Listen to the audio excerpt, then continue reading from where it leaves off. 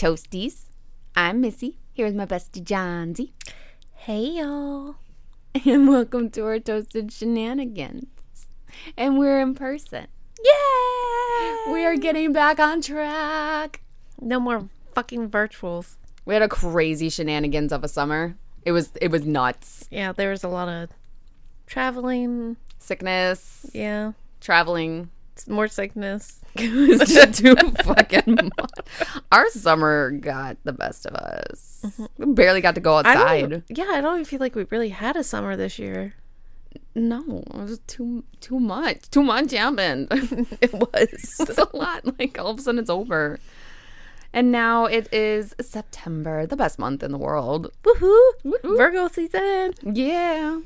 I don't know if any of the other Virgos are struggling like we are, though, with this full moon and retrogrades, but, bro. Hit me fucking hard, man. I've never had that happen before. Like, there's been so many retrogrades, or as other people like to say, microwaves. Mars is in the microwave. But I'm like, I don't know what you guys are talking about. They're like, I'm feeling like horrible, blah, blah, blah. I'm like, I feel fine.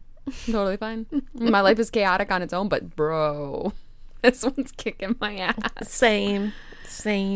But all the things that I've read and learned about these ones is Virgos are supposed to be getting their asses beat with this one.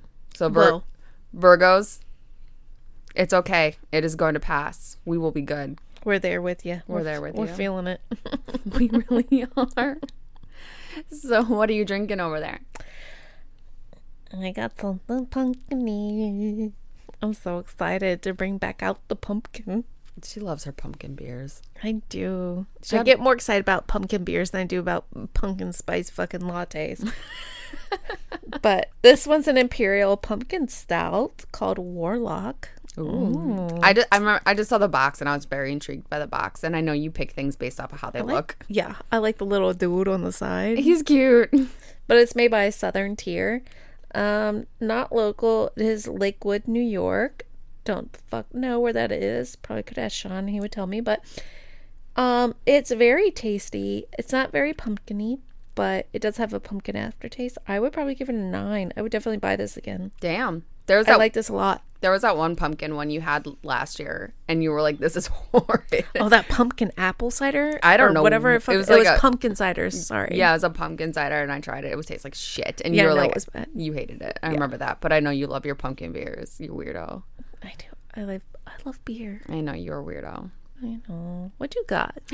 I have something new because my husband came home, or I came home, and I'm cooking dinner before we decided to do this, and I had nothing in the house to drink. Because she fucking drank it all. I did, and I haven't been to this, because I've been crazy busy. I haven't been able to stock myself back up on anything. So he quickly ran to the store and got me Gooch Hooch. Blackberry Gooch Hooch moonshine. I just love that because it's Gooch Hooch because it's made in Goochland. Yes, Goochland, Virginia. So it's local, and it smelled like Robitussin, and on its own tasted like Robitussin a little bit. No, it didn't. It has a really great aftertaste though, but I did, because I don't want to get completely sloshed on this episode. I have to, of course, have it as a mixer because it's moonshine, you guys. Come on, Missy, drink the Kool-Aid. I like what you did there. But so I mixed it with Sprite, and it's delicious. It is really good. I'm like savoring it. You have to try it mixed because you tried it with on its own, and it was good on its own. So Gooch Hooch, Goochland, Virginia, you nailed it. Yep. Here. Here, you want to try the beer? Nope. Why not? It's uncle-me. Fine. Oh, shit. Hit the mic. Sorry, Lloyd. He's going to leave that one. That's okay.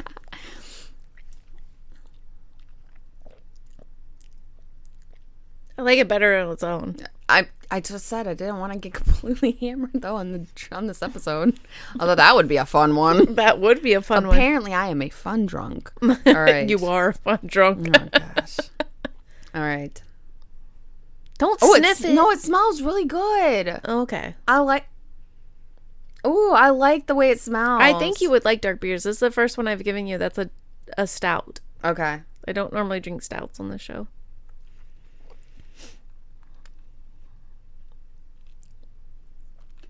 Guys, it wouldn't be my first thing I'd grab. Okay, hold on. We're going to switch drinks back. Don't hit the mic. I try. So, it wouldn't be the first thing I would grab. I would probably have a couple of things before that. But I might have one of those. See? I didn't gag the moment I, Stouts are more like coffee. Yes, it has a coffee taste. That's exactly. I'm like, what is that flavor? You know what it needs a little bit in there though. I'm not a bitter person. I know you are, so it needs a little something to cut the bitter flavor, which I think is salt. If you add salt to it, it cuts out some of the bitter. I think I probably can drink that. It's not hoppy, which makes me happy. No, stouts are not hoppy. It's not hoppy, which probably is why I would prefer dark beers. Yeah. I had a Guinness and I didn't mind that one actually. So I love Guinness, but I only love Guinness on draft. If you give it to me out of a bottle or a can, it's fucking disgusting. Yeah. But stouts are my favorite. That wasn't bad. I give it a 3. What? That's pretty fucking high in my beer.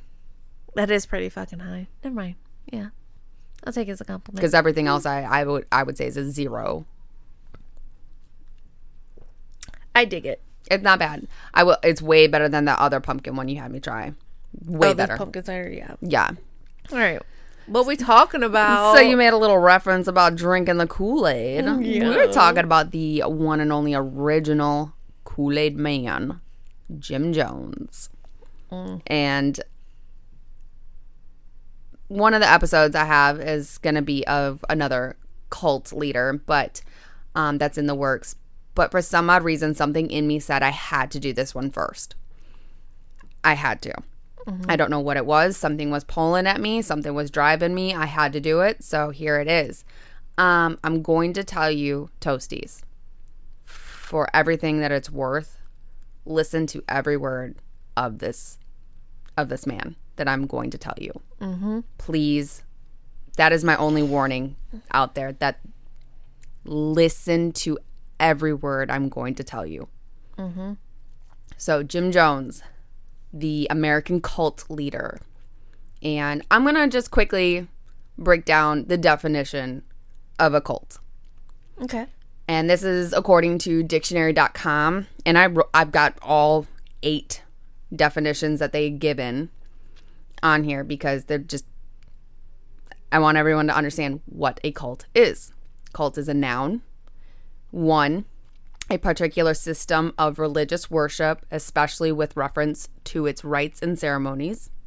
2, an instance of great veneration of a person, ideal, or thing, especially as manifested by a body of admirers, like the physical fitness cults. Mm-hmm. Yeah. 3, the object of such devotion. 4, a group or sect bound together by veneration of the same thing, person, ideal, etc. 5, sociology, a group having a sacred ideology and a set of rites centering around their sacred symbols. 6, a religion or sect considered to be false, unorthodox, or extremist, with members often living outside of conventional society under the direction of a charismatic leader. Mm-hmm. 7, the members of such a religion or sect. 8, any system for treating human sickness that originated by a person, usually claiming to have a sole insight into the nature of disease, and that employs methods regarded as unorthodox or unscientific. I thought it was very important that everybody knew it's not just religion that is a cult. One thing with people who have been in cults, a lot of them say the same thing. They didn't realize they were in one until they got out. Yep. Another thing is that they will all say is they are always reminded this is not a cult. Mm-hmm. So, I just wanted to put that out there. So who is Mr. Jim Jones? Let's learn about him today. You guys ready for this fucking doozy. Tell me all about him. Jim Jones was born James Warren Jones on May 13th, 1931. So he's a Taurus. And that's a really shocking one, I just want to say. That's an earth sign. They are very, lack of better words, down-to-earth people. No, but they can be very bullheaded. Tauruses can, yes. Yeah. But earth signs are a lot more grounded, scented directions. But anyways, I digress. He was born May 13th, 1931 in Crete, Indiana. I hope I pronounced that right. Indiana. It's Crete. His parents were James Thurman Jones and Lynetta Jones. His father was a veteran of the Great War, which was World War I, and was a victim of mustard gas and lived on disability payments. Excuse me. His dad tried to do occasional work on the neighborhood roads, and his mother was much younger and known as a feisty, independent woman. Jim's father came from a Baptist and Quaker lineage, but his mother had her doubts about a sky god and would laugh off the neighbors that said that she was going to hell straighter than a bird can fly. So he had a very religious father, but a not so religious mother. Okay. Jim's father's illness led to financial difficulties, which did lead to intense marital problems between his parents. In 1934, it's in the midst of the Great Depression, Jim and his family were evicted from their home for not being able to make the mortgage, and they ended up living in a shack that the family had purchased for them in Lynn, Indiana. This home that Jim grew up in, it lacked plumbing and electricity, and his family attempted to earn an income through farming. However, with Jim's father's health further deteriorating, they were met with failures again and again. His family often lacked adequate food and relied on financial support from their extended family, and sometimes resorted to foraging in nearby forests and fields to supplement their diet. Okay. So it was already, I mean, he was instantly born into a very rough situation. You have the end of World War I. You have the Great Depression just started when he was born. So at an early age, difficulties right off the bat. It was said that Jim's mother had no natural maternal instincts, and as a result, she was quite neglectful to Jim. When Jim started school, his extended family threatened to cut off the financial support unless his mom would go get a job.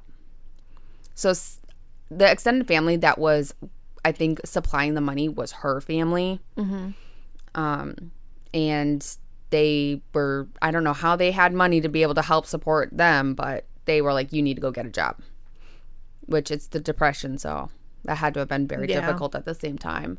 But his mom did get a job, and with his mother working outside the home and his father's illness, his father's illness resulted him in being hospitalized multiple times. Jim was left to himself quite often.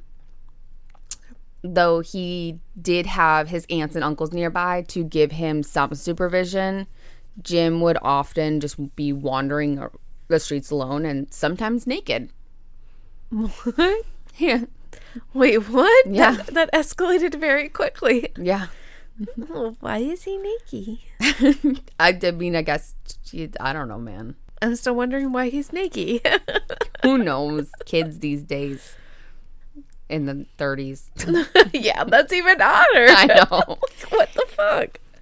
Now, there are two different stories about Jim's youth. It was his own words and then like biographers that have wrote about Jim. One of the biographers stated that the female residents of Lynn cared for Jim, frequently inviting him into their homes, giving him clothes, food, and other gifts. But according to Jim, he was a lone wolf. He recalled being the trash of the neighborhood, and he was a hellion. And he identified with the underdog, fighting off bullies for other children, rescuing stray pets, and taking home beggars. And he said he would also explore every church in town, Quaker, Nazarene, Methodist, Apostolic, and Church of Christ, just throwing himself into their particular rituals before he'd become just like bored with it and move on to the next. Okay. Very interesting. I mean, I guess if you got nothing else to do, go to church. It's free. I don't know. So Myrtle Kennedy, the wife of a Nazarene church pastor, developed a special attachment to Jim, and she ended up giving him a Bible and encouraged him to study it. And she taught him to follow the holiness code of the Nazarene church. Okay. So while Jim was growing up and attending all these different churches, he was even baptized in several of the churches. That seems a little fucked up. He was weird already. Naked kid walking down the street getting baptized at every church he walked in. Cannot commit. No. Stay away from him, ladies. Yep. He developed a desire to become a preacher, where he would begin to practice preaching in private. His mother claimed that she was disturbed when she caught him imitating the pastor of the local apostolic Pentecostal church, and she even tried to prevent him from attending the church services, but was unsuccessful. I was just about to ask you if you think that maybe so that it was just more so that he liked the view of the control of the pastor as to why he went to all these churches. Like, he wanted to experience each of the best. We'll get into that. Yeah, I see it already. Yeah, we'll get into that. Jim's neighbors, although had sympathy for him because of his poor circumstances, they did report that he was an unusual child who was obsessed with religion and death. He would regularly visit a casket manufacturer in the area, and he would hold mock funerals for roadkill that he collected. And one neighbor stated that he killed a cat with a knife for one of these funerals. And when he could not get any of the children to attend these funerals, he would just do them alone. I just want to say how much that's a contradiction to what Jim said about his childhood. Yeah. Because Jim's like, I saved all the stray animals, yet that's probably why, sir, because you went and killed them yourself. But I was also about to say, like, I was a kid that was extremely obsessed with death. I don't know why. Maybe because I saw my grandmother die at a young age. It was like a curious thing for me. I didn't quite understand it. But I never described it as like a caring matter. Like, it was more so of like more so I was obsessed with the funerals. Oh, it's a big gathering of people. And you're a kid. Yeah. I could see it. You think it's a party. Yeah. Yeah. That makes sense. For a kid to be like, funerals are cool because all my family are here together. You don't understand why they're crying, but they're just all there together. I didn't kill animals. Exactly. I just held them for my Barbie dolls. I buried them in my yard.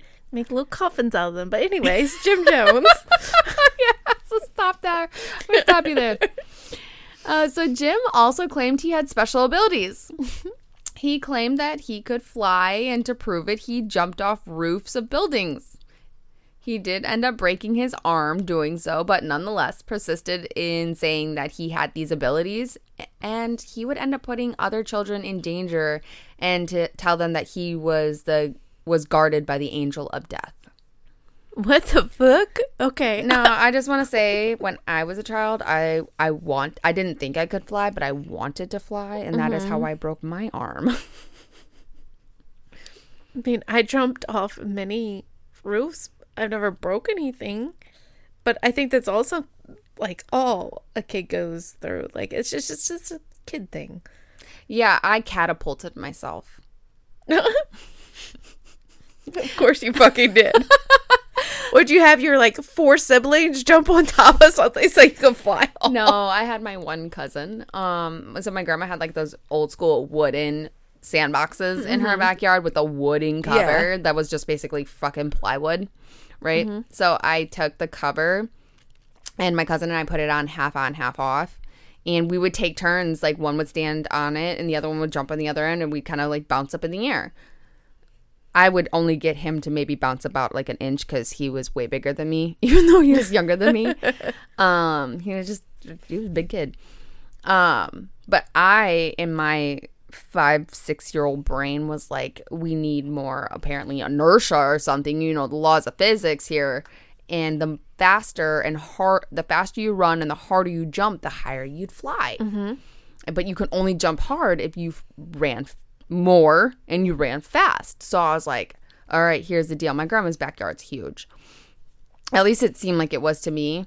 Now that I look at my grandma's backyard, I'm like, it's not that big. It's really not that big. But then again, her tree line is growing towards her house. So that could be why.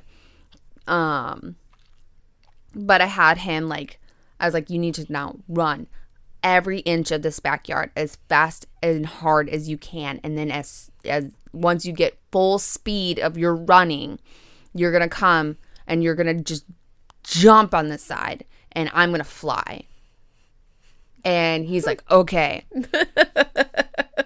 And we did that. And I'm standing there. I'm like, eager. I can only imagine baby Missy. I'm eager as shit. I'm like, I'm gonna fucking fly. I'm gonna fucking fly. You're like, I'm ready to fucking take off, motherfuckers. Watch me fucking go. And he runs. And I'm just watching my cousin running. And here he comes and he jumps and he lands. And I flew, bitches. And then I fell. And then gravity isn't effect. And then I bounced. And that is how my arm broke, because it was tucked up under me and I landed like this when I bounced and the bone went, and then because I bounced, it reset itself, but it reset itself on top of each other. Oh God. Back onto Jim Jones. Yeah. Just saying, guys, don't jump off of buildings. You will break your arm or something. We can't fly. We cannot fly. Missy tested it. I tested it. It's not approved. No, I got a cool cast out of it though, man. Angel of Death. He also did countless sacrilegious pranks in the churches he attended. He claimed that he had stolen a Bible and covered Acts 2:38 with cow manure. And he substituted a cup of his own urine for the holy water once in a Catholic church. What? Yeah. What? Mm-hmm. That's disgusting. Yeah. And passed it around? I have no idea. I just know that was... I don't want to know. I don't want to know. Keep going. Yep.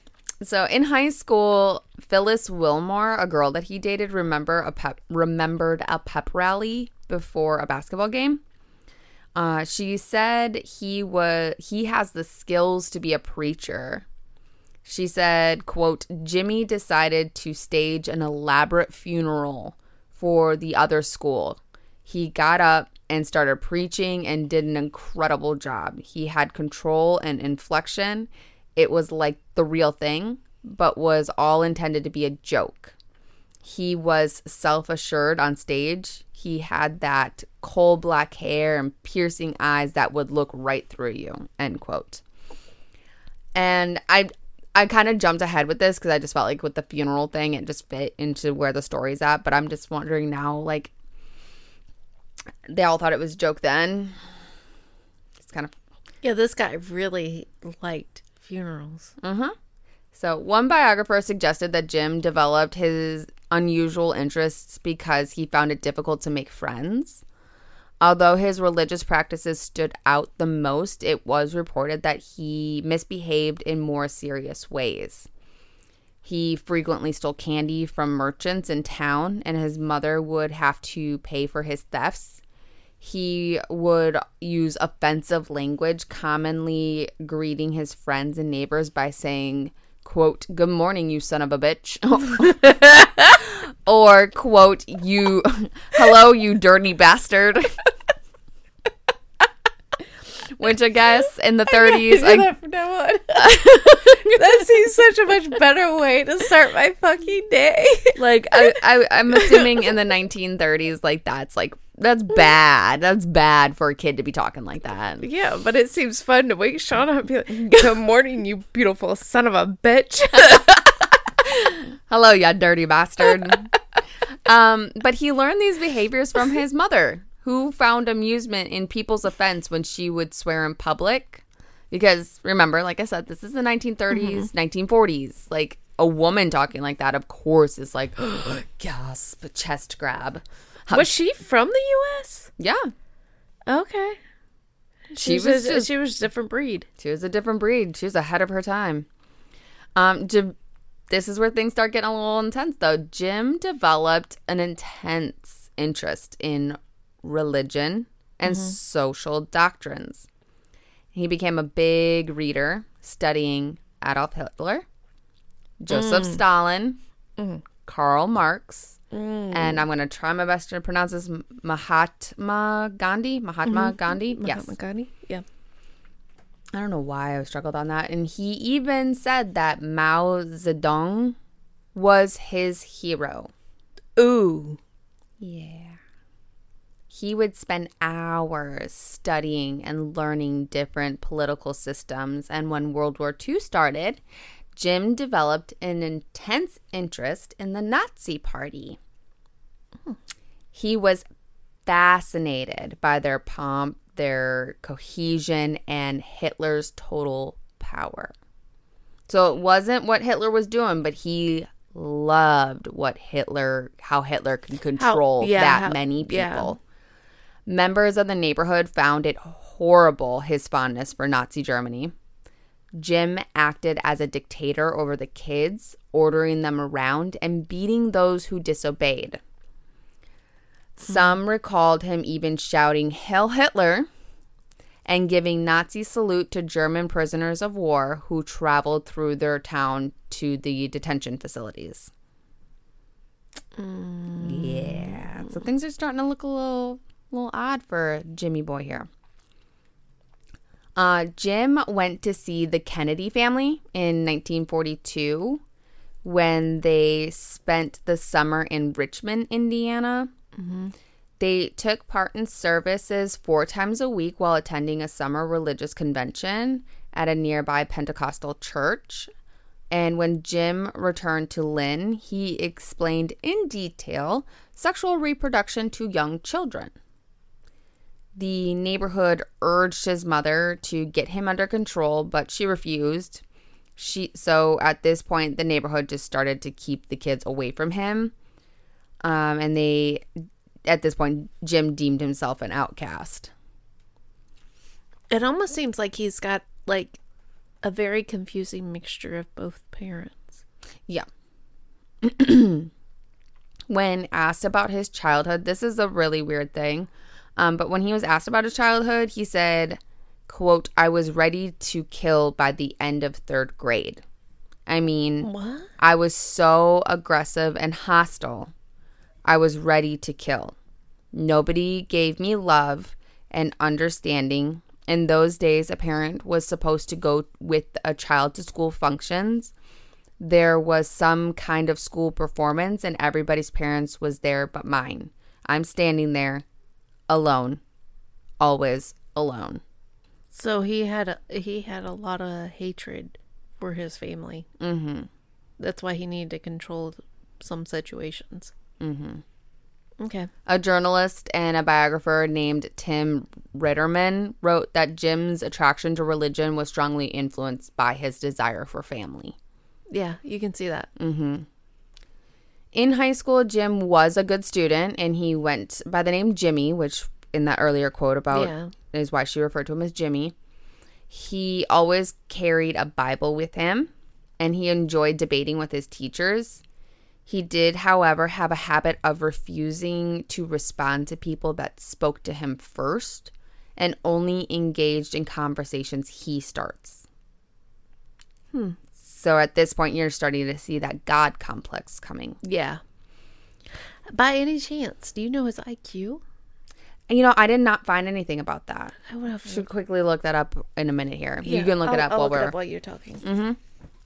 He would only dress in his Sunday best every day and frequently confronted his peers for drinking beer, smoking, and dancing. The scandal. He would even interrupt other young people's events and insist that they read the Bible with him. Ew. Sorry. Don't mean to offend anybody, but ew. Jim did not play sports because he hated losing, but he did coach teams for younger children instead. Which, if you hate losing, why would you even be a coach? Because you're going to have that potential of losing, Because still, it's about control. Yeah, it's true. You think he can change the situation? I guess so. Jim was disturbed by the treatment of African Americans who were in attendance at a baseball game he attended in Richmond, Indiana.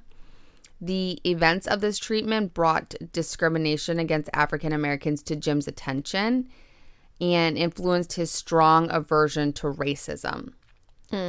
Jim's father belonged to the KKK in Indiana. And again, guys, I have to remind you, this is the 1940s, probably now starting to leak into the 50s. Not saying that it's right. That's where we're at right now. So that is why somebody is in that disgusting group. Which got so his father was in that in Indiana, which got a long of support from the Indiana branch during the Great Depression. Jim recalled how he and his father had a disagreement about race, resulting in them not speaking for many, many years. And this argument was because his father forbid Jim's black friend from entering their home. Excuse me? Yep. I know.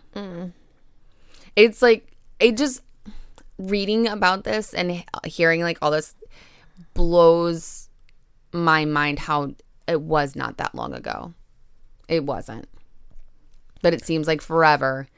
And that's what frustrates me when you, not to get, like, I'm trying not to, but in the most politest way, when people are like, racism is still not a thing. It didn't happen that long ago. Like, you're still dealing with families whose grandparents are dealing with it, so you're gonna see some reverberation from it. And either way, it's fucked up. Be patient. Be kind. Right. And break those generational traumas. Exactly. You can break them. You don't have to carry on that bullshit. Back to the story. So, you want to answer to that question? Oh, the IQ thing. Yeah. 121. Ooh. That's close to genius level. Yeah. Okay. Very close. Not it's still a little far off, but it's close. Well, you're thinking about also the 1930s, 1940s. That's high. That's high. Yeah. Okay. Jim's parents eventually did divorce in 1945, and Jim and his mother moved to Richmond, Indiana, where Jim graduated from Richmond High School in December of 1948, and he graduated early with honors. Because of this divorce, Jim and his mother lost the financial support from family, so Jim got a job as an orderly at Richmond Reed Hospital in 1946.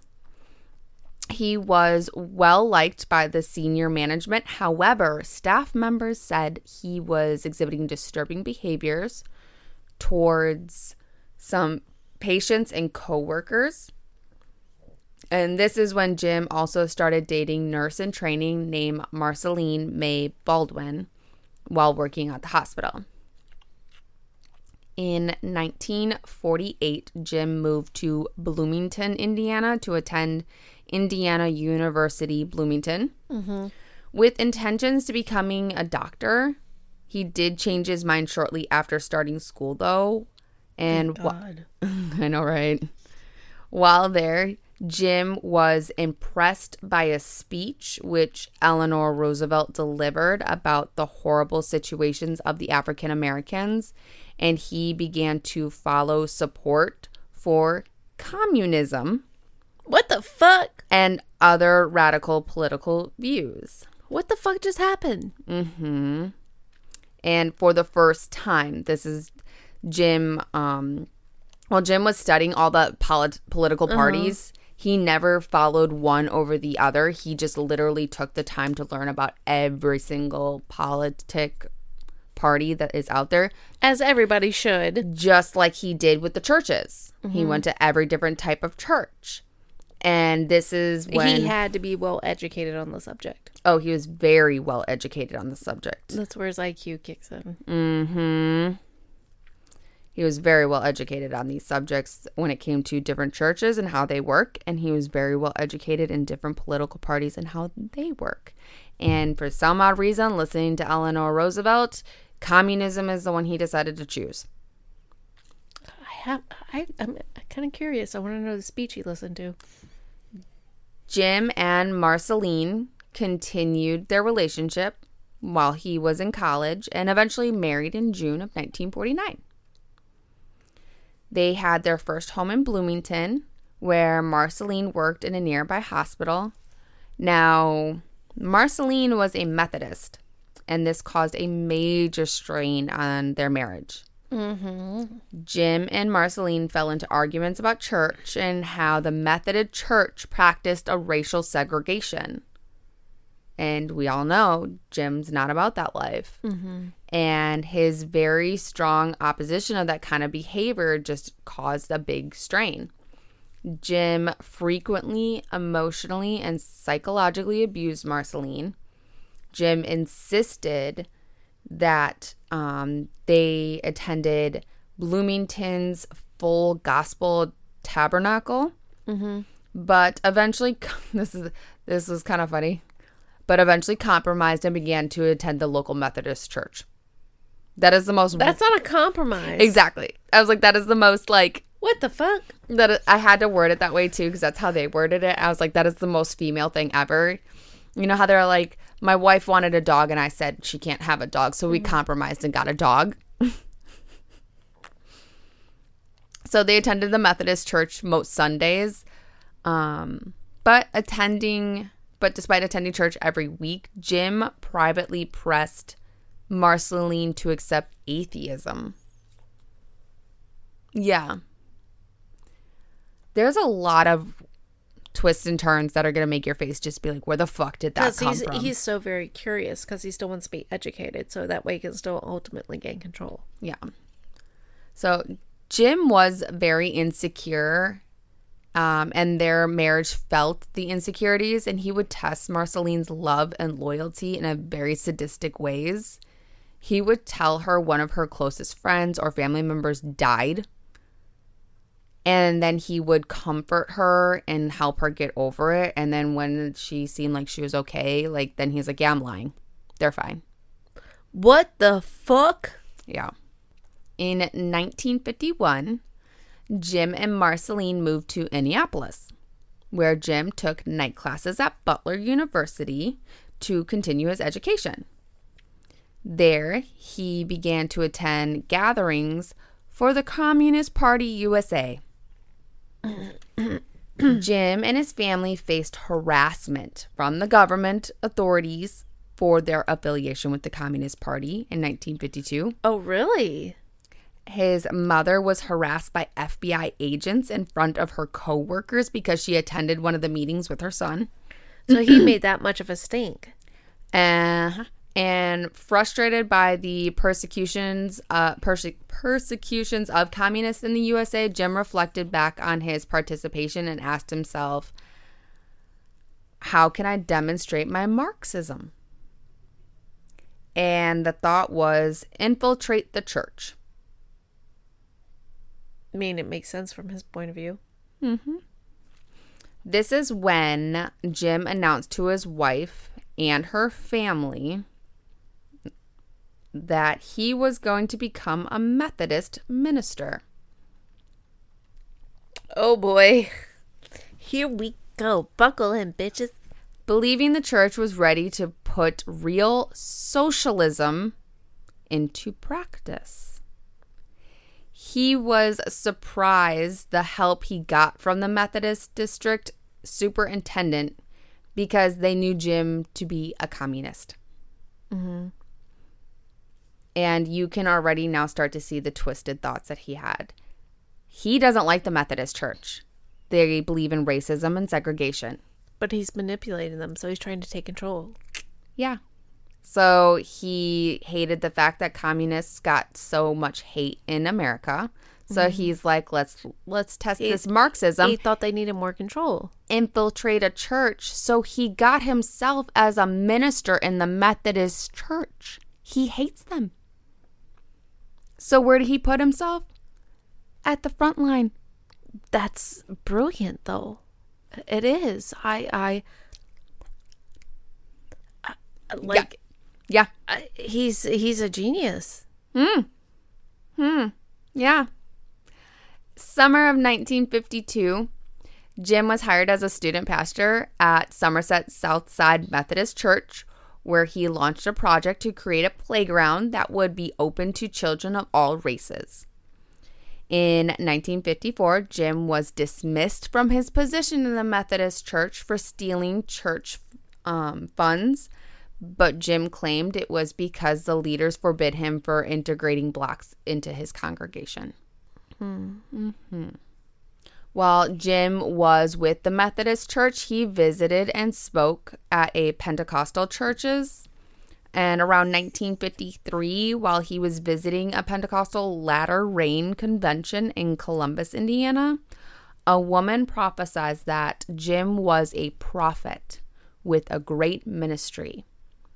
Jim was surprised by the endorsement, but gladly accepted the call to preach and rose to the podium to deliver a message to the crowd. Pentecostalism was in the midst of the healing revival and latter rain movements during the 1950s.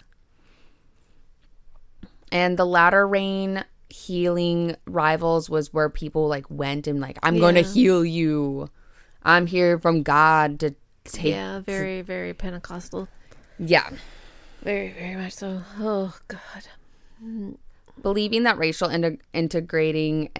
believing that the racially integrated and rapidly growing latter rain movement offered him a great opportunity, Jim convinced his wife to leave the Methodist Church and join the Pentecostals.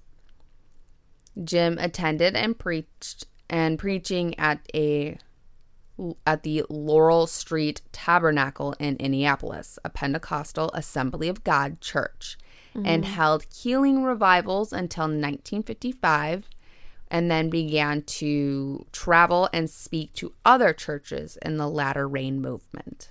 Yeah. However, the Assemblies of God was strongly opposed to the latter rain movement. In 1955, they assigned a new pastor to the Laurel Street Tabernacle, who enforced their denominational ban on healing revivals. This led Jim to leave and establish Wings of Healing, a new church that would later become what we all know today, People's Temple. 20 people from the Laurel Street Church followed Jim there, and this made it hard to financially support his vision. So Jim saw a need for publicity and began seeking a way to publicize his ministry and recruiting members. So now Jim has his own church. He started his own congregation. Now, the latter rain movement, for, like I said, those who don't know, was also named the New Order. It was a post-World War II movement within the Pentecostal Christianity, and the movement saw itself as a continuation of the restoration of early Pentecostalism. Okay. So it was their way of bringing back the old school way that they worked. Jim began to closely associate with the Independent Assemblies of God, an international group of churches which embraced the latter movement. an Independent Assembly of God, also known as IAOG. That's funny. In 1956, Jim was ordained as an IAOG minister by Joseph Matson Bowes, a leader in the Latter Rain movement.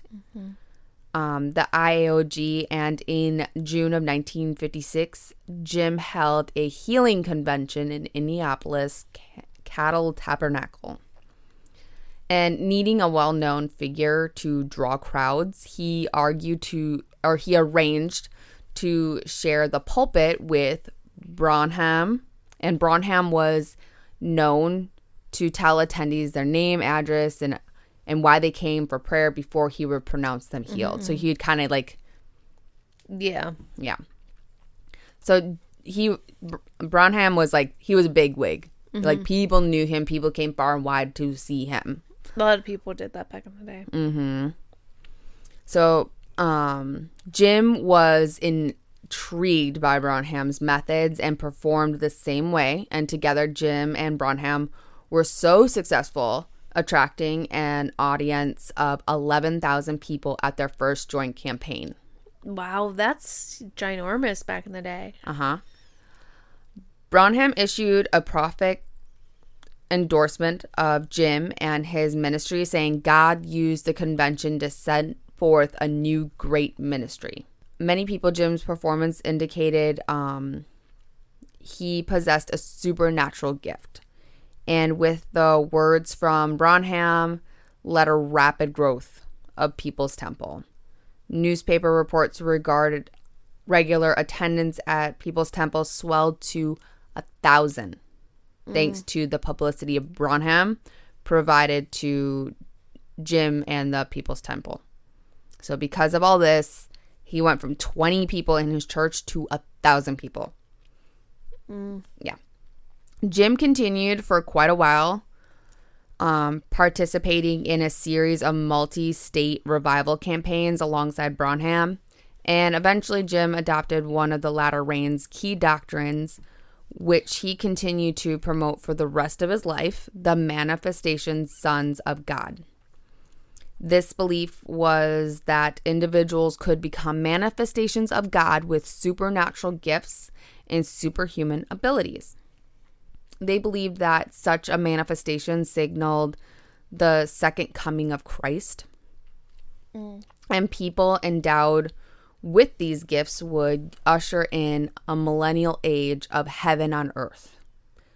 Jim was fascinated with the idea and adapted it to promote his own utopian ideas, and eventually the idea that he was himself a manifestation of God. And by the late 1960s, Jim came to teach he was a manifestation of Christ the Revolution. So our God complex has come full force. Though Branham was Jim's major influence in recruitments and teaching, he eventually separated from the Latter Rain movement following a bitter disagreement with Branham, in which Jim prophesied Branham's death. However, their disagreement was possibly related to Branham's racial teachings or Branham's increasing vocal opposition to communism. So those are the possible reasons. So those two went separate. Through the Latter Rain movement, Jim became aware of Father Divine, an African-American spiritual leader of the International Peace Mission movement, who was often derided by Pentecostal ministers for his claim to divinity. Jim met him in 1956 to investigate Father Divine in Philadelphia and carefully explained that his visit to the Peace Mission was so he could give an authentic, unbiased, and objective statement about the activities to his fellow Pentecostal ministers. Okay. So he's scoping out just another person. It's really all he's doing. He's educating himself. About others. As an individual, I like this man. I don't like who he is, but I like this man. It's every cult follower. Father Divine was another important influence on the development of Jim's ministry. Jim made a second visit to Father Divine in 1958 to learn more about his practices and would brag to his congregation that he would like to be the successor of Father Divine, and made many comparisons between the two ministries. He would begin to use the disciplinary practices he learned from Father Divine, which increasingly took control over the lives of members of People's Temple. Jim gradually separated from Pentecostalism and the Latter Rain movement and sought another organization he thought would be open to his beliefs. And I wrote the date wrong. I'm going to assume it's 1960, and I just flipped the zeros and the sixes. In 1960, People's Temple. I'm like, 1906? What the hell am I going with that? In 1960, People's Temple joined the Disciples of Christ denomination, whose headquarters were nearby in Indianapolis. A man named Archie assured Jim that the organization would tolerate his political beliefs. And Jim was finally ordained by Disciples of Christ in 1964. So again, he's ordained with another church. Jim was ordained as a disciple as a disciple minister at a time when the requirements for ordination varied greatly, and disciple members was open to any church. In both 1974 and 1977, the disciples' leadership received allegations of abuse at People's Temple. They conducted investigations at the time, but they found no evidence of wrongdoing. They actually found that People's Temple to be an exemplary Christian ministry overcoming human differences and dedicated to human services. In 1960, the Indianapolis mayor, Charles Boswell, appointed Jim director of local Human Rights Commission. Jim, however, ignored Boswell's advice to keep a low profile, and he used the position to secure new outlets for his views on local radio and TV programs. He was asked by the mayor and commissioners to curtail his publications, but he refused. And Jim was wildly cheered at meetings of the NAACP and the Urban League, when he encouraged his audience to be more militant, capping his speech with "Let my people go." He would hold sting operations in order to catch restaurants which refused to serve Black customers. He helped racially integrate churches, restaurants, the telephone companies, the police department, a theater, amusement parks, Indiana's University Health, and Methodist Hospital, which, I mean, fucking awesome on that part. Yeah. I'll give him that. That's great. That's what I'm saying. Like, I kind of like the man, but like I know the man though too, so like I'm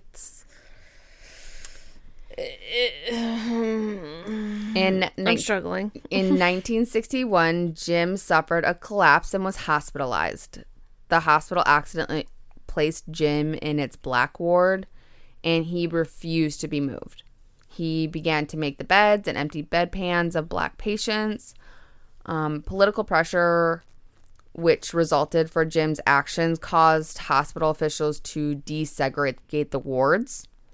So again, awesome. Because of Jim's integration views, People's Temple became a target, though, of white supremacists.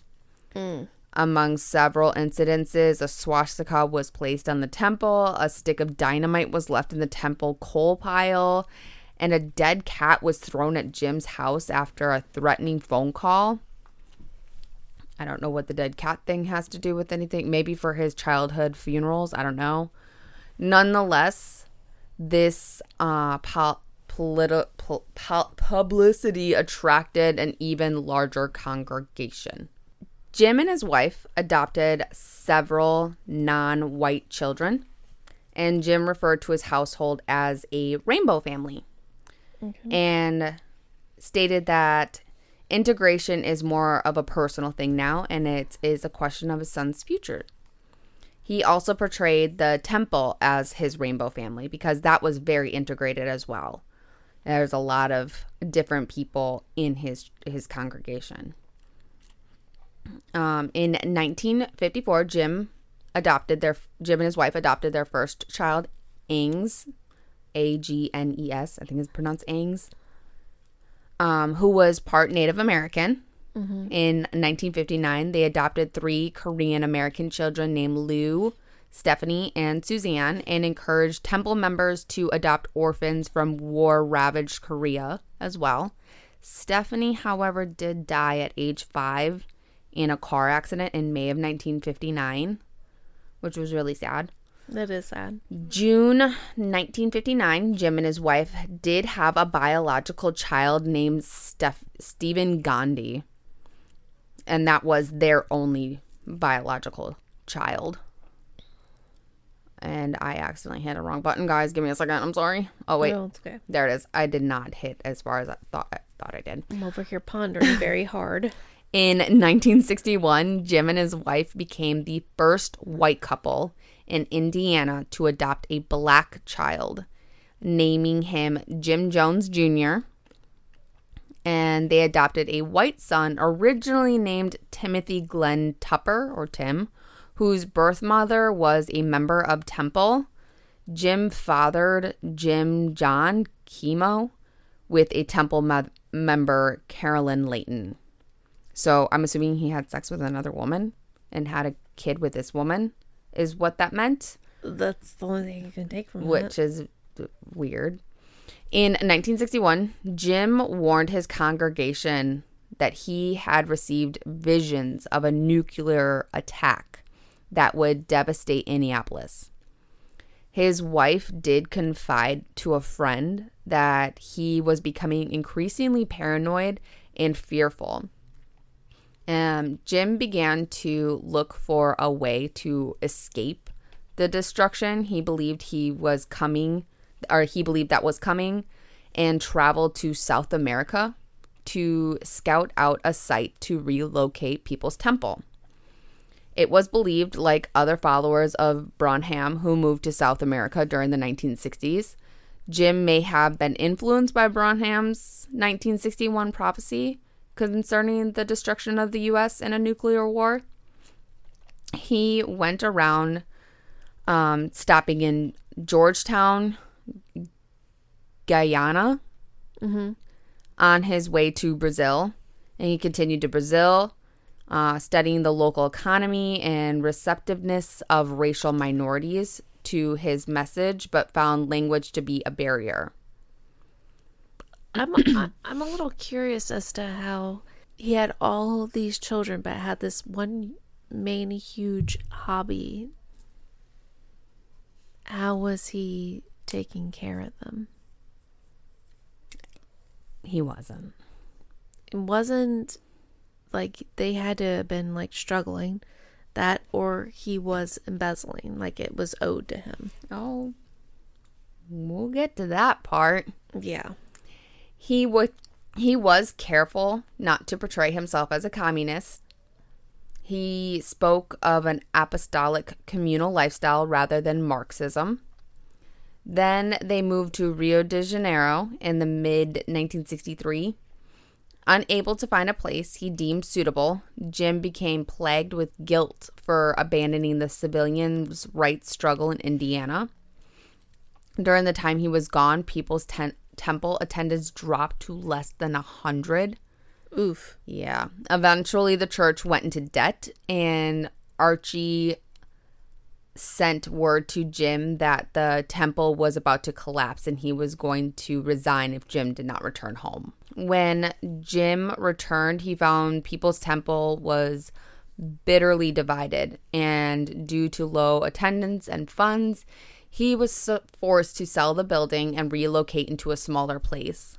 Jim went back to revival circuits, traveling and holding healing campaigns to raise money to possibly distract People's Temple. he told them that they needed to all move to California for safety from the nuclear war that was going to engulf them on July 15th, 1967, which would lead to a new socialist Eden on Earth. July 1965, Jim and his followers made the move to their new location in Redwood Valley, California. A man named Russell Winberg, People's Temple's assistant pastor, strongly resisted Jim's efforts to move the congregation and warned members that Jim was abandoning Christianity.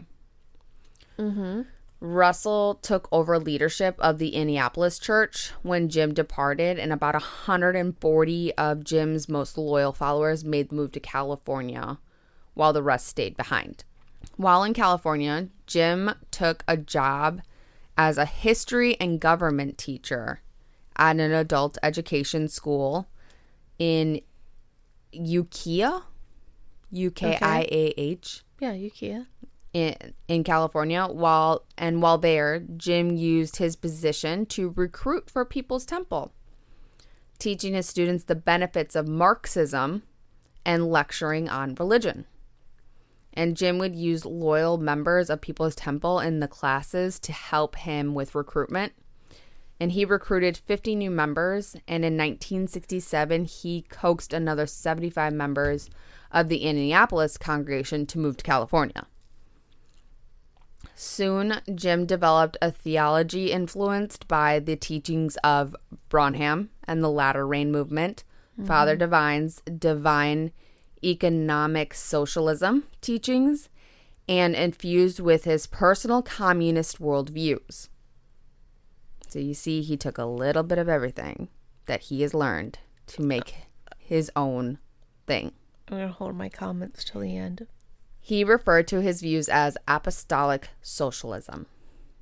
He concealed his communist aspects until the late 1960s, following the relocations of People's Temple to California, where he began to gradually introduce his full beliefs to his followers. No, boy.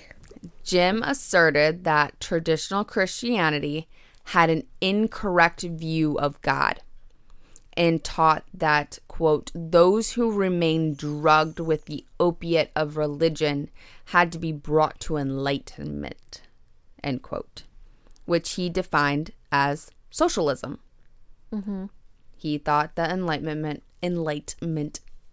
was socialism. By early 1970, Jim began deriding traditional Christianity as a flyaway religion, rejecting the Bible as being a tool to oppress women and non-whites.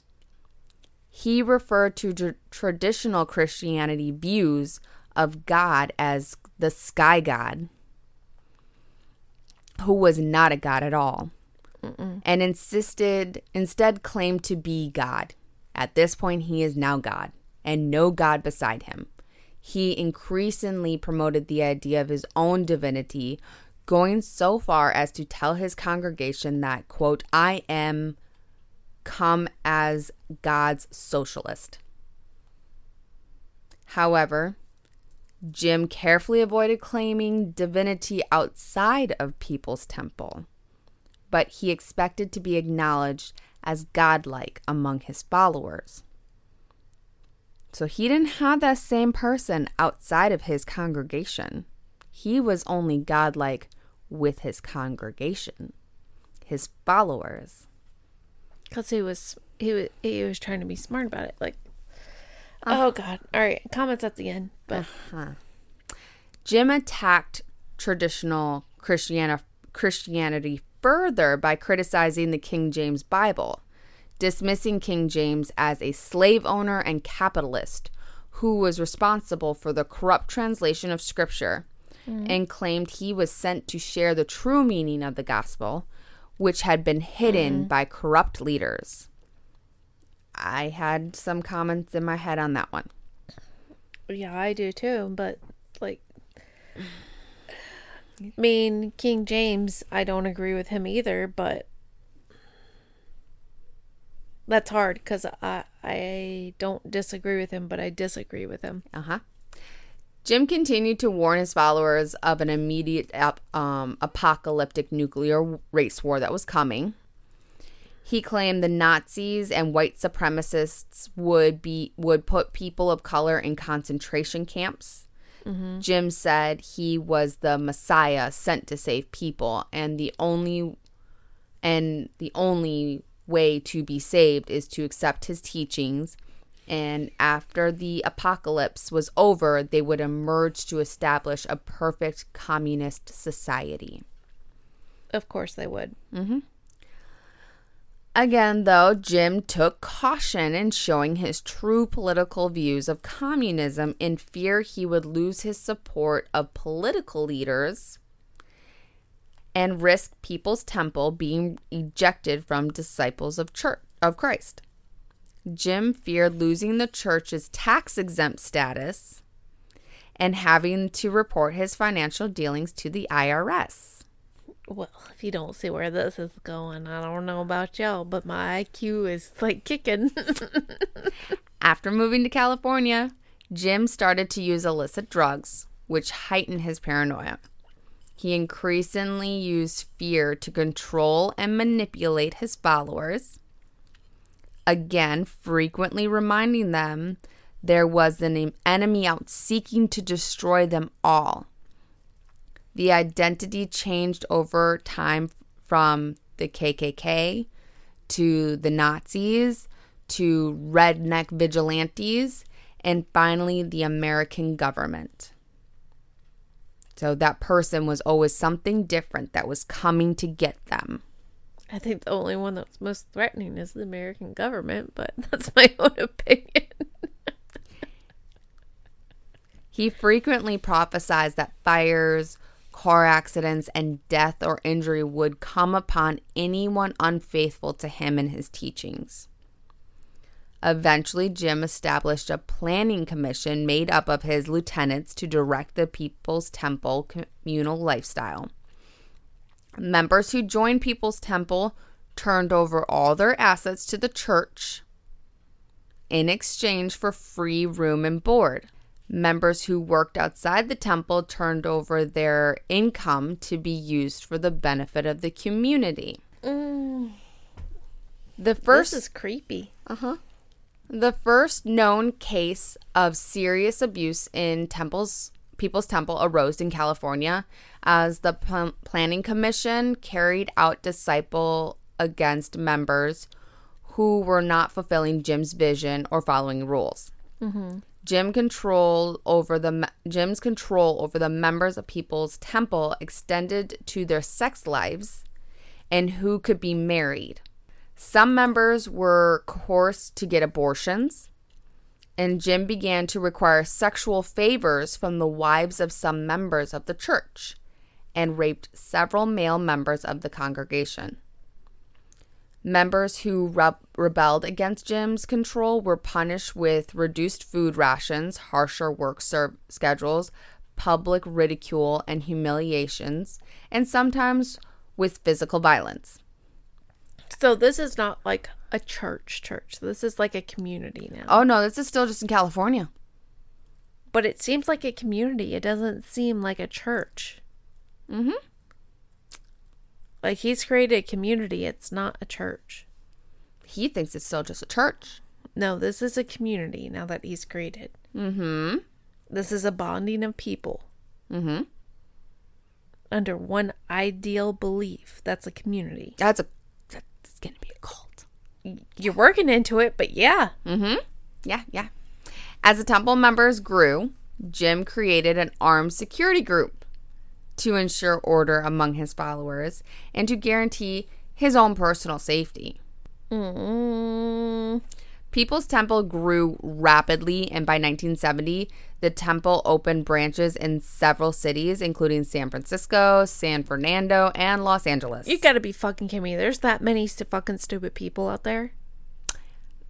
Yeah. I'm sorry. There's that many fucking stupid people. I'm sorry if you're fucking offended. That's fucking stupid. Just wait. By 1973, People's Temple reached 2,570 members. My brain just dropped out of my forehead. How can you be that fucking stupid? With 36,000 subscribers to his fundraising newsletter. The fuck. Keep going.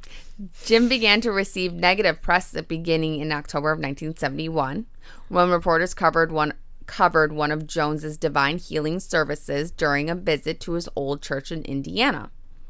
The news report led to an investigation by the Indiana State Psychology Board into Jim's healing practices.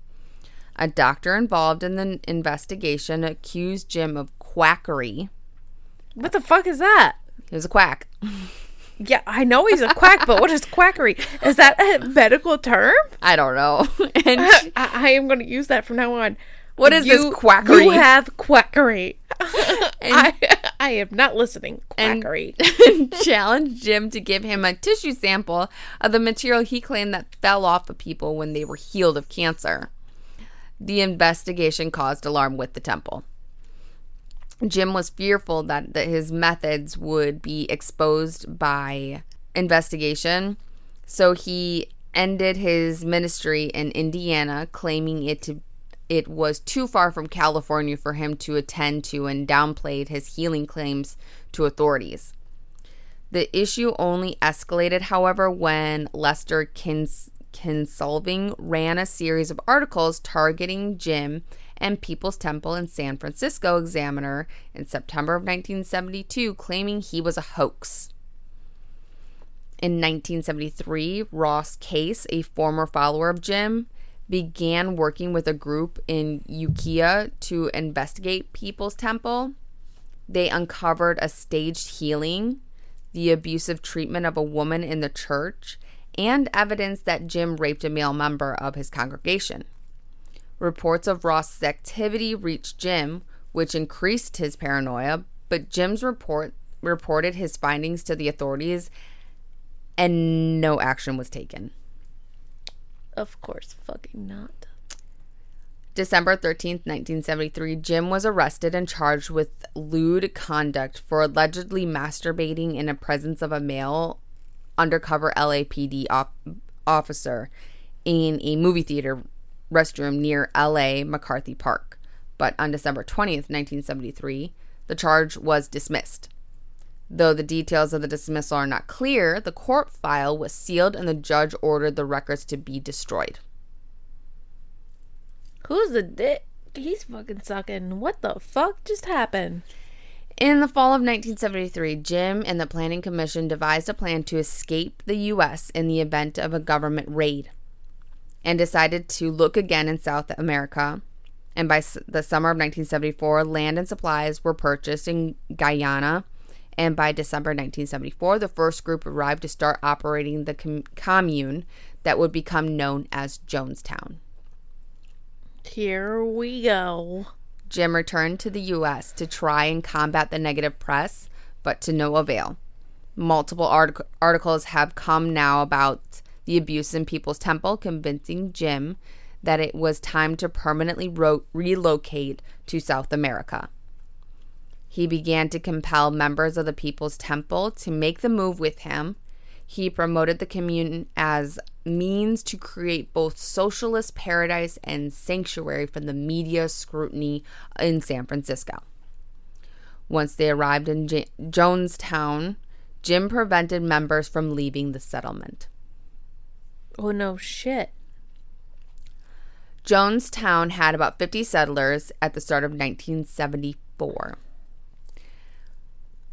That's a lot. That's a lot of people to get to relocate. That's all I'm saying. That's a lot. Who were expanding the commune, but it was not ready to handle the influx of settlers. Jim was warned the facilities could only support maybe 200 people, but Jim believed the need to relocate was urgent and determined to move immediately. And in May of 1977, Jim and about 600 of his followers arrived in Jonestown. About 400 more followed in the subsequent month. Jim started to move the temple's financial assets overseas and started selling off the property in the U.S. People's Temple at this time had over $10 million. At this point, he's building his own government. Yes, which 10 million today would be 43 million. Yeah, he's building his own government. You were asking about money earlier. Yeah, he is absolutely, like, this may sound fucked up. I love this man. He is absolutely intellectual. He's fucking brilliant. He's fucking smart. But at the same time, you can see he's doing it for all the wrong reasons. He's a sadistic motherfucker. But he knows what he's doing. Despite the negative press, Jim was still well respected outside of People's Temple for his racial integrated churches. 68% of Jonestown residents were black. The living conditions were very rough in Jonestown. Members worked 6 days a week from around 6 a.m. to 6 p.m., but it eventually dropped to an 8-hour workday with an hour lunch when Jim's health started to fail and his wife started to take on more management of Jonestown's activities. After the workday, members would then attend several hours of activities in the pavilion, including classes on socialism. Jim's new readings usually portrayed the U.S. as a capitalist and imperialist villain, while casting socialist leaders such as Kim Il-sung, Robert Mugabe, M-U-G-A-B-E, and Joseph Stalin in a positive light. As time went... Gosh, damn it, I did it again. I suck at this, guys. I'm so sorry. As time went on, more and more scrutiny was on Jonestown in the U.S. There were a few that were able to escape this place and make it back to the U.S. The abuse that was reported by one member that left, named Deborah Layton, included members who spoke out, were taken to the medical unit and put on coma-inducing drugs, including thorazine, sodium pentothal, chloral hydrate, Demerol, and Valium. Some of these people were used by Jim as sex slaves. I wonder why. Others had a python wrapped around their neck. Children who cried about wanting to go back to the States were lowered into dark wells at night. One man was forced into a box underground where he stayed for several days or nights or weeks. The box was a punishment devised by Jim involving a 6 by 4 by 3 foot plywood coffin-shaped box in which a person was confined and held underground while they were constantly berated and reprimed for their perceived slights against the commune. So beforehand, you see like a political move. Now you're seeing very sadistic and selfish move. Yeah. It was also stated that Jonestown residents were being deliberately starved. They were given rice for breakfast, rice water soup for lunch, and rice and beans for dinner. On Sundays, they were each given an egg and a cookie. 2 or 3 times a week, they had vegetables. Some very weak and elderly members received an egg per day. However, Jim didn't get the same meals as the rest because he had blood sugar problems. A few of his inner circle received the same meal as him. Well, this is very exciting. Jim was facing increasing scrutiny and attempted to negotiate for his commune to resettle in the Soviet Union. Jim's paranoia increased in Jonestown as he became fearful of a government raid on the commune. Concerned his community would not be able to resist an attack, he began to hold drills to test the readiness. He called these drills White Nights. He would get on a loudspeaker and call alert, alert, alert. and the community would come together in the central pavilion. Armed guards with guns and crossbows surrounded the pavilion. They would stay there as Jim would tell them they are surrounded and then lead them in prayer and sing and chant to ward off the impending attacks. Sometimes he would have his guards hide in the forest and shoot at them, simulating an attack. They would only be told if it was a drill at the end when it was all over. So they never knew which time this was actually happening or not. Well, that's smart. But again, this guy is fucking... I like him. Why do I like him? That makes me pissed off. In September of 1977, Jim held a 6-day drill known as the 6-day siege. This drill was used as a symbol of the community's the community's spirit. However, the drills were used to keep the members fearful of venturing outside of the commune. Mm-hmm. Following 2 visits by the U.S. Embassy personnel to check on the situation at Jonestown and an IRS investigation in early 1978, Jim became increasingly convinced that the attacks he feared were imminent. Well, of course. In one 1978 White Night drill, Jim told his followers he was going to distribute poison for everyone to drink in an act of suicide. And a batch of fruit punch was served to everyone in the pavilion who sat by, weeping and waiting for their death. After some time passed, Jim informed them that it was only a drill, but on at least 2 occasions during White Nights after a revolutionary suicide vote was reached, a simulated mass suicide was rehearsed. Oh my fucking God. The commune was deteriorating. Everyone was overworked. Everyone was tired. Loudspeakers were put in and sermons were played on a constant loop. Jim claimed to his followers that he and his followers would all die and live blissfully together in the afterlife. Jim was seen staggering and urinating in public, and he found it difficult to walk without assistance.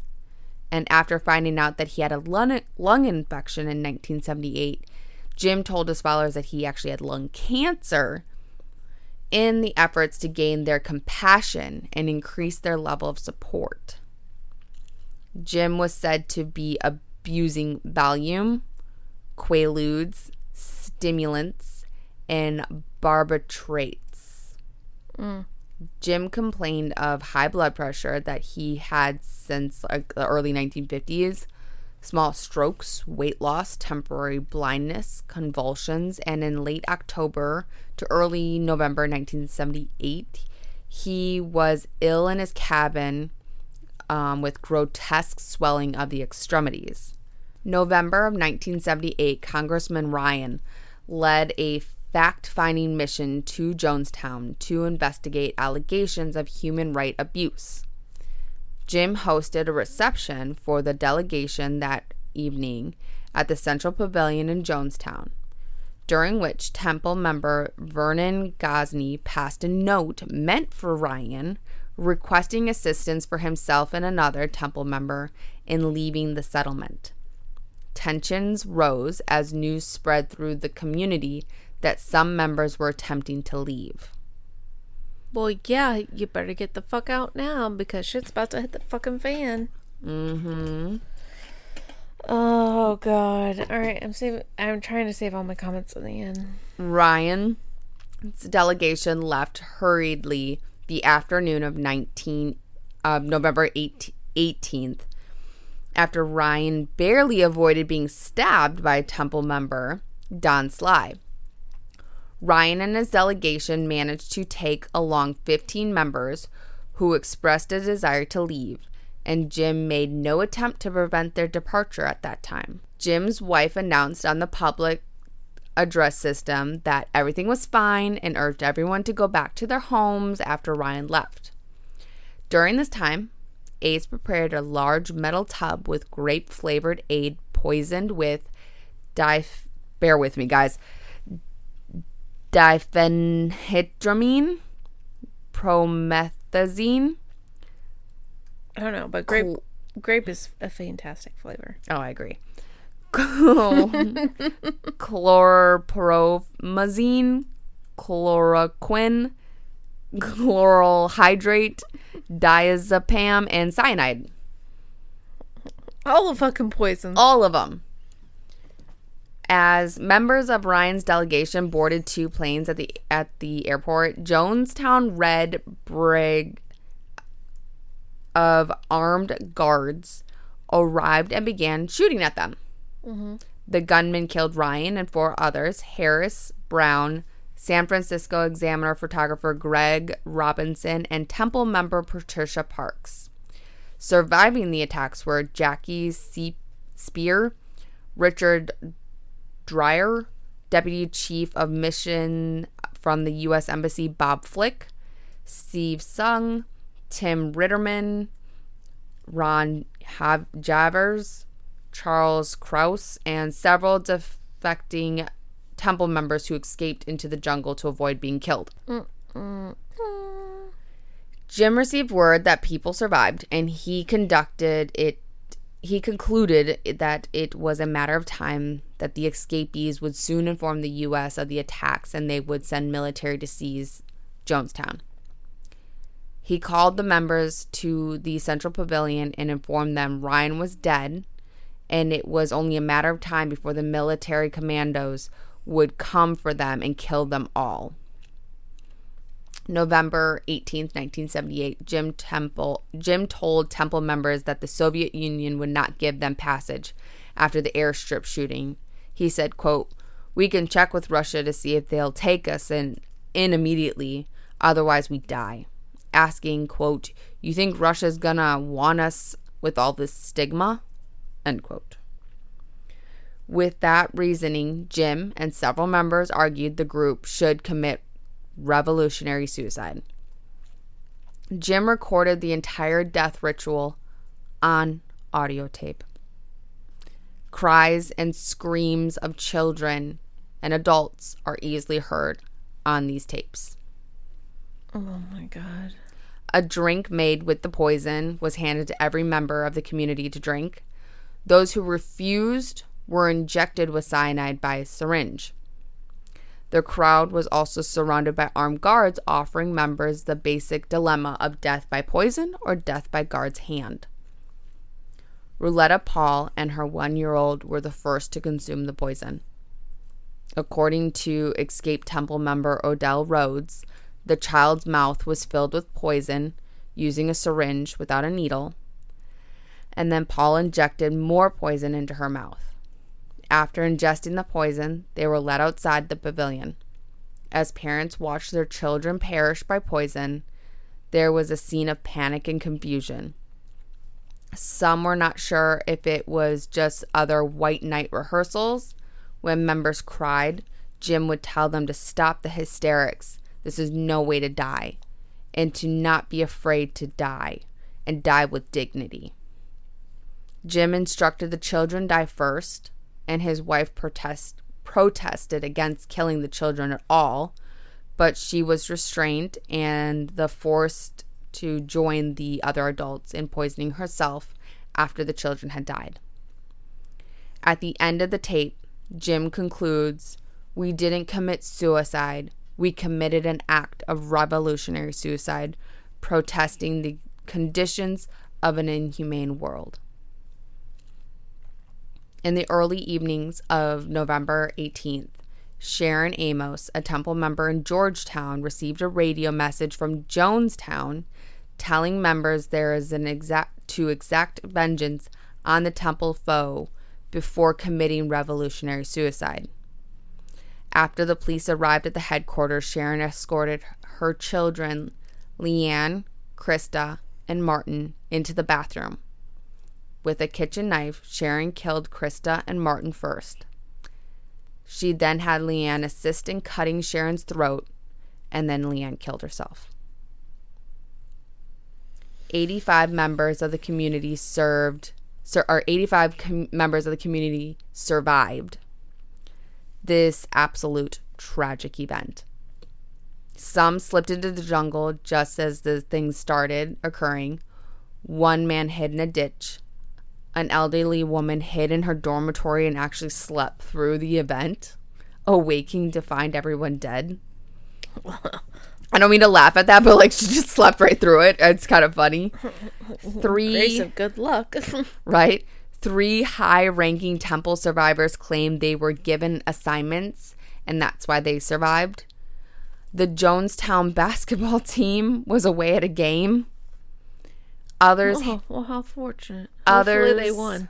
Hid in their dormitories or were away from the community on business when the death ritual unfolded.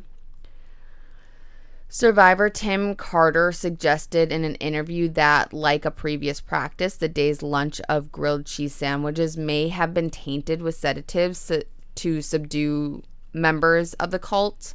He also suggested that Jim had his guards pose the dead bodies of Jonestown residents to make it appear that more people were willing to commit suicide. The mass murder-suicide resulted in the deaths of 909 inhabitants of Jonestown, 276 of them children, and mostly in and around the Central Pavilion. This resulted in the greatest single loss of American civilian life in a deliberate act until the attacks of 9/11. Another 4 dead in Georgetown, which was the woman and her children. The FBI later recovered the 45-minute audio recording of the mass poisoning in progress, which that recording became known as the death tape. I do not have a recording for that for you guys. I cannot bring myself to listen to that one right now.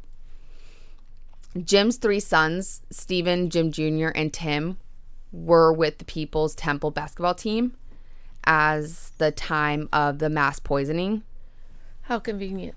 During the event, they drove to the U.S. Embassy to give the U.S. Embassy in Georgetown to alert the authorities. However, Guyanese soldiers guarding the embassy refused to let them in after hearing about the shooting at the airstrip. Later, they went to the temple headquarters to find the bodies of Sharon and her 3 children. The Guyanese military arrived in Jonestown to find the dead. The U.S. military organized an airlift to bring the remains back to the U.S. to be buried. Guyanese soldiers kept the Jones brothers under house arrest for 5 days, interrogating them about the deaths in Georgetown. Stephen was accused of involvement in the deaths and was imprisoned for 3 months. Tim and Johnny Cobb, members of the Temple basketball team, were taken to Jonestown to identify the bodies. After returning to the U.S., Jim Jones Jr. was placed under police surveillance for several months while he lived with his older sister, Suzanne, who had previously turned against the Temple. In a signed note found at the time of her death, Marceline, Jim's wife, directed that Jim's assets be given to the Communist Party of the Soviet Union. The People's Temple secretary had already made arrangement for the $7.3 million, $30 million today, in Temple's funds to be transferred to the Soviet embassy in Guyana. Most of the money was held in foreign bank accounts and was transferred electronically, but $680,000, which is about $3 million today, was held in cash, and 3 couriers were hired to transport the cash to the Soviets. However, the couriers were arrested before reaching their destinations and claimed to have hidden most of the money. The events at Jonestown obviously were subject to extensive media coverage and became known as the Jonestown Massacre. As awareness reached the public, outsiders refused to accept Jim's attempt to blame them for the deaths. Critics and apologists offered a variety of explanations for the events that happened among Jim's followers. the Soviet Union publicly distanced themselves from Jim and what they called a bastardization of the concept of revolutionary suicide. Thank God they did that. Right. American Christian leader denounced Jim as satanic and asserted that he and his teachings were in no way connected to traditional Christianity. Billy Graham said it would be a mistake to identify Jim as his cult as Christian. And he, along with other prominent Christian leaders, alleged that Jim was demonically possessed. The Christian Church, Disciple of Christ, responded to the death with significant changes for ministerial ethics and a new process to remove ministers. They issued a press release disavowing Jim and reported that the community in Jonestown was not affiliated with their denomination and subsequently expelled People's Temple from their denomination. Rumor started that survivors of People's Temple in San Francisco were organizing hit squads to target critics and enemies of the church. Law enforcement intervened to protect the media and others who were thought to be a target. The headquarters in San Francisco was besieged by the media, angry protesters, and family members of the dead. Archie, who returned from Jonestown to take leadership in San Francisco headquarters, tried to say Jim had no connection to the deaths and said that the events were a ploy by enemies of the church. What the fuck? But he did later acknowledge the truth. Supporters of People's Temple, especially politicians, had a difficult time explaining their connections to Jim following the deaths. Some admitted that they were tricked by Jim. President Jimmy Carter and First Lady Rosalind Carter sought to minimize their connection to Jim. One of the worst presidents ever. And he had his connections, let me tell you. And San Francisco Mayor George Moscone said he vomited when he heard of the massacre and called the friends and family of many of the victims to apologize and offer sympathies. Investigations into the Jonestown Massacre were conducted by the FBI and the U.S. Congress. Individuals and groups of people had provided tips to the FBI about People's Temple. However, no investigation was made before the massacres. The investigation was primarily focused on why authorities, especially the U.S. State Department, were unaware of the abuse in Jonestown. People's Temple collapsed shortly after the events of the massacre. Some individuals continued to follow Jim's teachings during the 1980s. What the fuck? Right? I was like, why are we still going? People just died. Oh my god, why are people so fucking stupid? God damn it.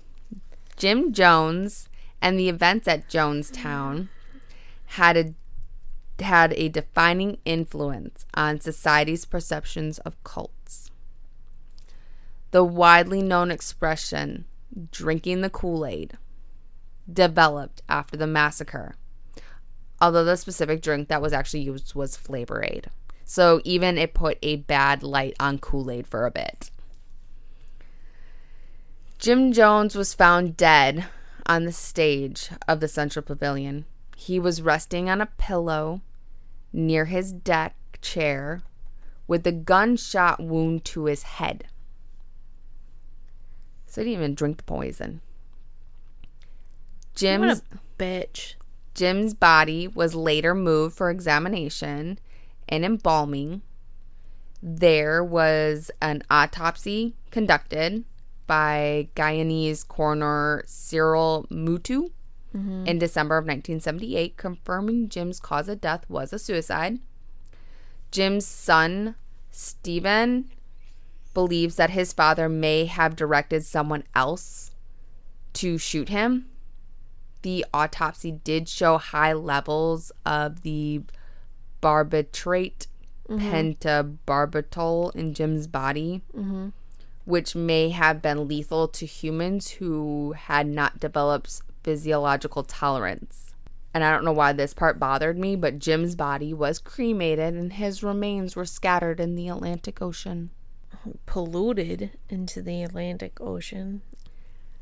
And that, my ladies and gentlemen toasties, is Jim Jones. Well, what a story. You did a great job. That was a story. I want to apologize for how long this one is, guys. Thank you if you made it to this end. That was a lot. That was a lot of political. It was a lot of religious. If you don't know the political terms, if you don't know what it means, you can't really follow it. You can't understand it. But nonetheless, to say, like, I try so hard not to get political on here. I wasn't going to. And I know that was one of our discussions. Like, we're not going to get political. But I'm sorry. I have to in this episode. You may shoot me later. I'll take the punishment later. But this is just... It's too eerily familiar with the Democratic Party. I was going to say government in general. Democratic Party, nonetheless. Like they learned something, they followed it. They didn't preach to a high key, because if they do, they're going to get caught like Jim did. And then you're backed into the corner, and what the fuck else are you going to do? You're just going to commit suicide, because how the fuck else are you come out of this? I'm not Republican. I'm not Democratic. That's what I would have said. But I would say actually all of our government. Yeah, all the government just essentially resonated so much. But essentially, it really resonated with me with Democratic, because they speak so much to we're here to help you. Yeah, this is equal life for everybody. We're here to help you, and that's what Jim did. Mm-hmm. And it's so wrong to play on people like that. It is just so wrong. Where Republican is more like, no, this is who we are, accept it or not. And I'm not for both. Both is wrong. Our government is corrupted. It is not where it needs to be. It is wrong. But I think this moment in history, they learned a lot from it, and they're playing us with it. I just want to say, you guys are seeing the TikToks. You guys are seeing the videos. People are saying the things. This is the story lined out for you. If you don't see any kind of similarity, then you, and I'm sorry to offend, you're an idiot. If you don't see any kind of similarity, you're an idiot. And I'm sorry if I lost some of y'all. Love you to pieces. But kind of open your eyes and kind of see the similarity. I mean, drink the fucking Kool-Aid, bitches. Mm-hmm. If that doesn't resonate, I mean, God help us all, but I'm not religious. I'm not for our government. I don't like the Democrats. I don't like the Republicans. I am very, very, very, very, very, very libertarian. Yeah. Do what you want. I don't care what you fucking do to your own body. Mm-hmm. I don't care what you say about your own body. Except for love yourself. Don't hate yourself. Yeah. I encourage self-love. But if you want to talk bad, that's your decision. But don't do it to your neighbor. That's not your business. Not your fucking business. All I want to say is we're all in the same playing field, guys. We're not an elite. We're all in the same playing field. And I don't want to get to the point where drinking the Kool-Aid and it's too late to turn back. I